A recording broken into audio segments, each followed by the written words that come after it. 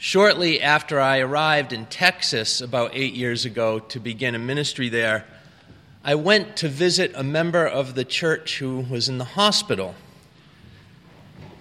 And when I got there, I was rather taken aback. She didn't want to see me. In fact, she actually kind of told me to get lost.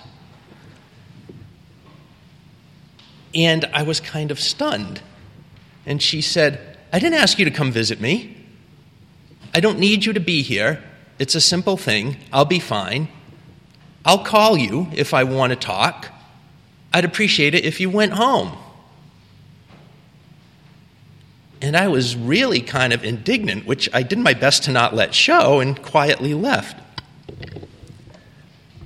And I got in my car and I thought, wow, that's going to be difficult to deal with. And yet by the time I got home, I started thinking, maybe she's right. I just made some assumptions that, where I'm from, you're sick, the minister shows up or calls. And here, it's not the same thing. Or with this person, it's not the same thing. And I could have called or asked if she'd like me to come say hi. Sometimes we don't see the difficulty in trying our best to love someone coming. And it kind of grabs our attention. It did not have to reach out and grab my attention last fall. My dad passed away. And I love my dad. And he was a hard person to love a lot of the time. And it took me a lot of my own work growing up as an adult to kind of deal with the issues of anger and other things that growing up with my dad produced, so I could kind of not let those things drag me down. And it's strange how when crisis comes back or at the end of somebody's life, all that difficulty shows up as well. It was not difficult to love my dad at the end of his life because he had Alzheimer's. It was difficult for me because having Alzheimer's did not make him the responsive person that I missed when he was younger and I was younger, and he had the ability to be more responsive. I greatly admired my son, who was 18 at the time last fall, and in my father's last days, did a fantastic job of just sitting there and listening and talking, and it struck me, I must have done something right, because I could not have done that when I was 18. And maybe I learned a little bit that maybe I shouldn't be so hard to love myself and be that hard on myself. I got divorced a few years ago, and one of the great lessons I learned from being divorced is that I had a lot better insight into how difficult I was to love. Things from the trivial to the more substantial. Whereas, as that relationship faded, I was so focused on how my ex-wife was difficult to love, I kind of missed and now much better understand the ways I was difficult to love. I'm sure that there is somebody in your life who's difficult to love. I'm also sure at times you are difficult to love. Had lunch with a friend recently, and she told me a story that her son no longer wants any contact with her. And it just struck me in the gut. I felt the blow, I think, the way she did. Presents were returned, family members are cut off. And she and her husband had been divorced a while back. And I indulged in the selfish prayer of, thank God that didn't happen to me. But you got to keep loving anyway. The door is always open. Some people are hard to love because they act out. Some people are hard to love because they push us away. Some people are hard to love because they are ill or dealing with something difficult. Anyone who's a parent knows you can love someone as much as you can possibly love another person in your children and find them hard to love. I think my son was somewhere around the age of 3 when it occurred to me there really are only 2 kinds of parents. There's the type of parent who occasionally thinks about acting in a way that might be considered abuse, And then there are the parents who sadly act that way towards their children. That everyone has real high levels of frustration sometimes parenting. And that's a real thing. And we learn to love when people are difficult to love. A lot. Through how we deal with our family when they're difficult to love. And as my son grew, I learned that parents can be difficult to love. And not only for the reason that they really didn't know anything when I was in high school, but they seemed brilliant by the time I was 35 and had a child of my own. You know, we are all there on both sides of this. It can be difficult to love family. It can be difficult to love coworkers. It can be difficult to love friends. It can be difficult to love people here at church. It's very difficult to love somebody who's going through addiction and battling with that in their life. And it can be really difficult to love yourself. Accepting ourselves is maybe our greatest spiritual challenge, because it's very hard to love somebody else deeply if you don't love yourself. And not in a selfish way, but in a real down-to-earth, grounded, human way that you are okay with yourself, even with everything you don't like about yourself and all your stuff and all the things you think other people see in you that are so horrible. They're usually really not. That you're okay that way. Our universalism is a really challenging and yet great gift, and yet we tend to apply it to everybody else and not us. Our universalism says, God loves everybody, no exceptions. There are no exceptions, none. You are in. You deserve love and you are lovable. And that applies to everybody, even you. And if you're like me, you know it's much easier to apply that to everyone else than to yourself. It can be really hard to love the world. Coming here on Sunday morning, you probably get a good dose of that. The issues we still need to deal with. We have a dying planet. Racism in our culture is still much more rampant than we want to acknowledge. People are cruel and mean to each other because of their race or their language or where they come from or what they look like. And sometimes it just gets to be too much. And like there's nothing you can do about it. And the world itself gets really hard to love. So maybe to better love people and our world when it's difficult, we take a step back first. And we realize that we don't have to perfectly love others or even ourselves or the world. And that requires a little bit of humility. And I think we do not define humility well in our culture. Humility is not self-deprecation. Humility is certainly not self-aggrandizement. But it's that having accurate sense of yourself and being okay with who you are, again. And a little humility helps us maybe put the difficult people and things to love, as well as ourselves, in a little perspective. It helps us see if we are being self-differentiated, if we have a sense of ourselves independent of others, if we have a good sense of where we start and stop and where other people start and stop, and what we can control and what we can't control. As Unitarian Universalists, one of the things we talk about often enough is the dignity and respect of each person. And we do need to give everyone respect and treat them with dignity, even when they are not doing likewise. That's part of what we do in a covenant. And yet people can use the dignity and respect to be manipulative and be hard to love. Anytime a decision is made they don't like, anytime something goes the way they don't want it to, anytime they have a difference of opinion with someone, well, you're not respecting my dignity and worth.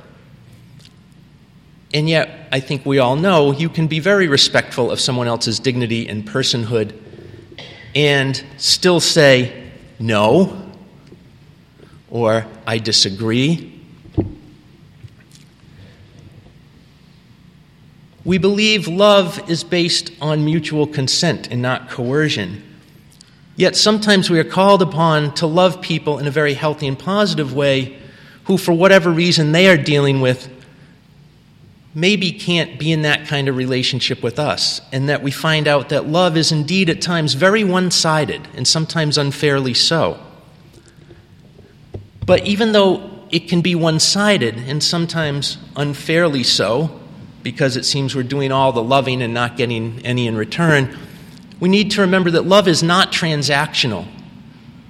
Love is not, well, I've given you $10 worth of love, and I need $10 back. Or I've given you 4 pounds of produce worth of love, and I want 4 pounds of, organic milk back. It doesn't work that way. Sometimes the love is, and in a healthy way so, a little more the giving than the receiving, and that's okay. It's not a zero-sum game. And yet at the same time, people who study relationships, John Gottman and others, tell us that it takes at least 5 positive interactions with someone to counteract 1 negative interaction. And so it can be really hard when someone's hard to love and the interactions seem on your side negative and negative and negative and negative. It's hard to stay in there. We remember, though, that everyone is worthy of love. Everybody. Universalism says everyone is worthy. Everyone's lovable. And our Unitarianism says, and it's our job to do the loving. And our job to create beloved community. And sometimes that's a little uneven, and love seems a little one way. But if we enter into our humility and put a check on ourselves that, am I being self-differentiated here? Am I taking care of myself and not being hurtful or harmful to the other? Sometimes all you can do is hang in there and navigate through. We have to realize that, as much as we love anybody, we can't change anyone. You are not the reason ever someone else has pain or problems or issues. One of the best ways we love other people, especially when they're difficult to love, is we own our own stuff, as painful as it is, and we expect them to own theirs. When loving someone that's difficult to love, we need to watch being codependent. That we do not love someone because we need them to need us and our love. We love them because we are caring and they deserve love, and we do our best even when they're difficult. And yet we are okay with putting up boundaries that make them do their own work. That at some point it's okay if you love somebody, in fact necessary when you love somebody, to tell them to carry their own water. It can be really difficult to love when our love seems like there's not enough of it to go around. A term that's been more in use in the last generation is being a sandwich generation, where adults feel sandwiched between caregiving for parents who are older than they are and caregiving for children who are younger than they are at the same time. And that can just be really difficult just because of the sheer amount of demands. But it gives us another lesson on how we can love when it's difficult to love. And one of the ways we can better love when it's difficult is we get help. That sometimes the best way to love someone else is to get help with loving them and taking care of them. And that's okay. It is not loving someone to have others assist you in their care and assist you in being better at being who you are so that you can better care for others. That can be something such as someone, you just can't take care of them at home anymore. We had to go through this with my father. It was much safer for the family and for him to be at the Veterans Hospital.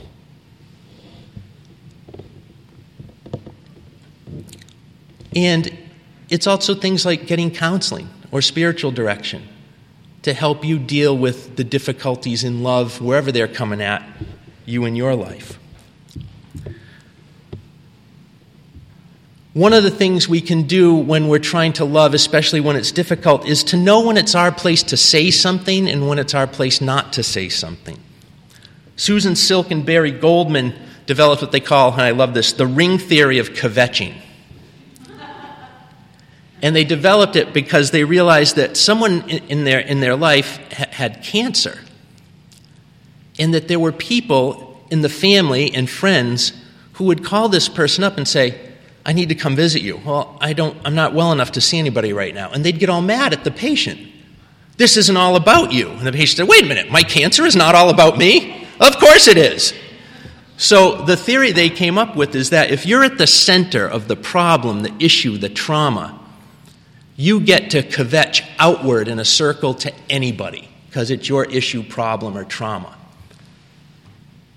And if you're outside that, even if it's one step, one ring, you don't get to kvetch in. Well, your cancer is, problem I need to talk to you about. No, it's not about you. It's about the person with the problem or the issue or the trauma or the situation they're dealing with. So you get to kvetch outward to the people further removed in relationship from the center, but inward towards the issue, the person dealing with the problem. You're only allowed to be supportive. I'm here for you.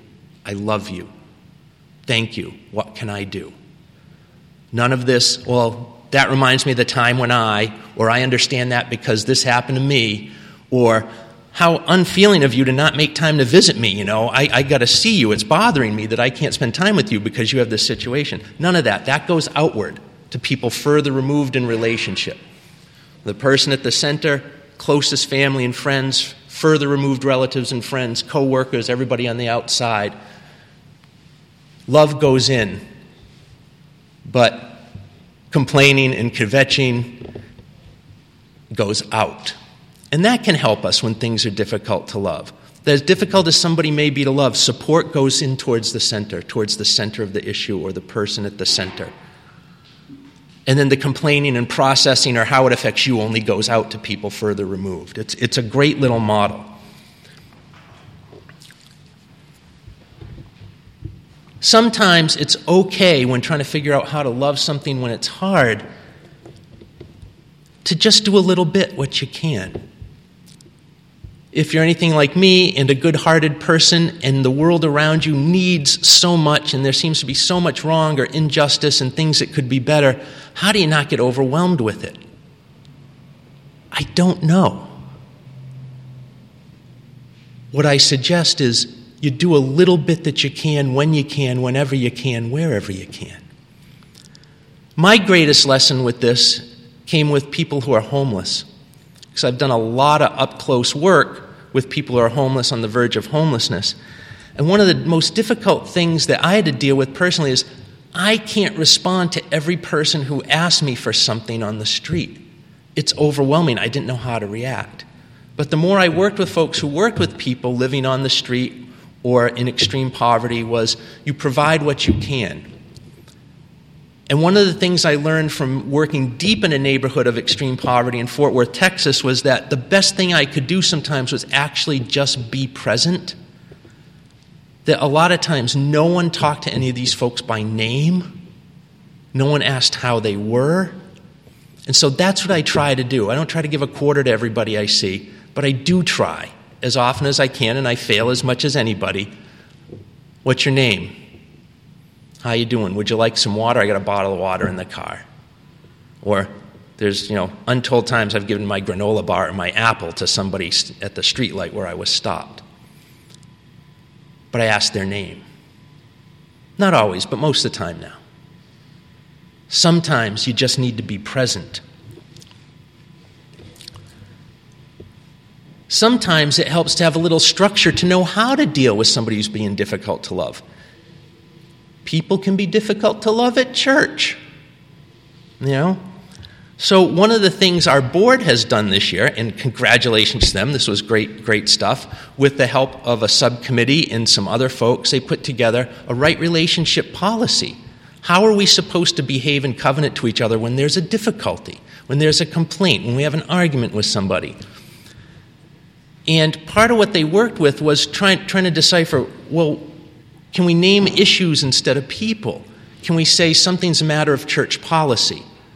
So it's not personal, it's a policy thing. Maybe we need a new policy. Maybe we need to follow the one we have, but it's not personal. It's a policy issue and decision.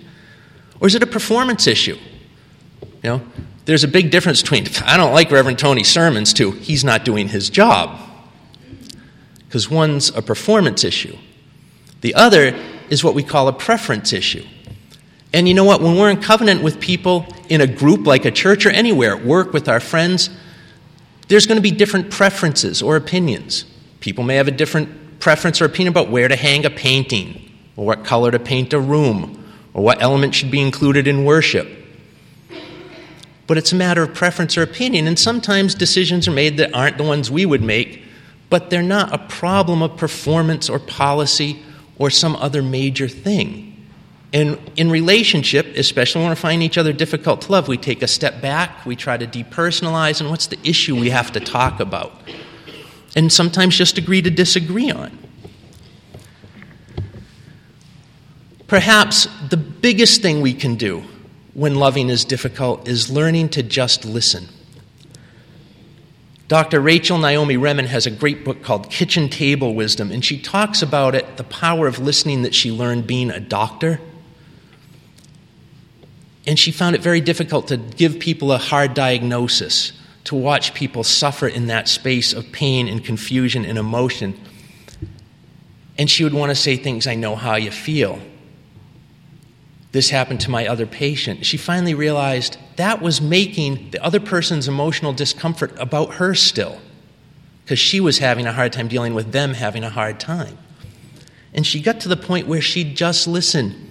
She says she doesn't even offer people tissues anymore, because offering a tissue is me saying, I'm uncomfortable with your tears, and then it's about me. What she does instead is, because she knows she has a hard discussion a lot, there's always tissues present, right there within reach, and if people need one, they can get one. And she says the just listening transformed her medical practice, because it really became about the patients in a way that it hadn't been before. That she allowed them not only their health or their illness, she allowed them their pain and a space for it. And sometimes that's the only thing and the best thing we can do is just be there. Just listen. Because sometimes there is nothing you can do for somebody you love, and sometimes people don't want to let you do anything even though you love them. But what you can do is listen, and you can be there. I ask that you be vulnerable, that it's much easier to be with others when they are difficult if you can be a person who's a little less afraid to be who they really are with as many people as you can, as often as you can. I think often of the scene from Good Will Hunting where Robin Williams and Matt Damon's characters are sitting on the bench in Boston Common, and he talks about, you got a snappy answer for everything, but I don't think you've ever watched a friend die, I don't think you've ever been to a great work of art, and I don't think you've ever done any of this stuff. But when you want to talk about who you really are, I will just sit here and listen, and I will be there. And when we act like this, as simple as it is, especially when folks are difficult, it is a very brave embracing of the world that makes the world as welcoming as possible. It says, I am here and I will walk with you. For as many of us who may not feel we are Christian in our spirituality anymore, just loving everyone who showed up is pretty much what Jesus did. No exceptions. And it's both a hard and wonderful spiritual practice. In a sense, we are asked when loving is difficult to just be an agent of grace. Love is not a bank. It is not transactional. No one is undeserving of love. You deserve love, and so does everyone else, even when it seems they don't. And we know that sometimes people need love most when they seem to deserve it or want it least. So we don't love because we will be loved in return. We love because of who we are and what we believe is the right way to treat people. Even people who may not seem to want it or deserve it. Love is not transactional. It is an unmerited, unasked for, even undeserved at times blessing, a grace, the undeserved, unmerited, sometimes unwanted presence of love, care, concern, kindness. For love, if we believe in it as the center of our spirituality, is an opt-out proposition. There's nothing you have to do to be worthy of love. In fact, you're loved anyway. The only way you cannot experience our love is if you choose to remove yourself from it. But you get to pick. And I'll still love you. Love and grace are the home we have to return to. You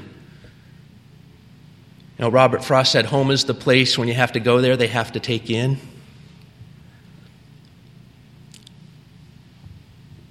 But our task is to not only be that place where people have to be let in, but we want to take them in, even when they're difficult. And so we love people who are difficult to love as best we can. And in the end, that's all we can do. And the best we can do on any given day, at any given hour, is going to be different. And that's okay. Doing our best to love difficult people is going to look different day to day, hour to hour. It's okay. Perhaps most importantly, just tell people, even when they're difficult to love, that you love them.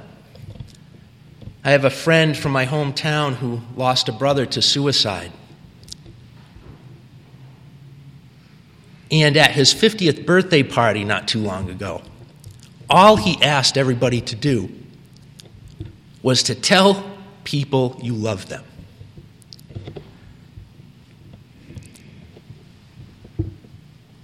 He said, tell them you love them. Tell them too much, tell them too often, and tell them in too many ways. And then tell them one more time.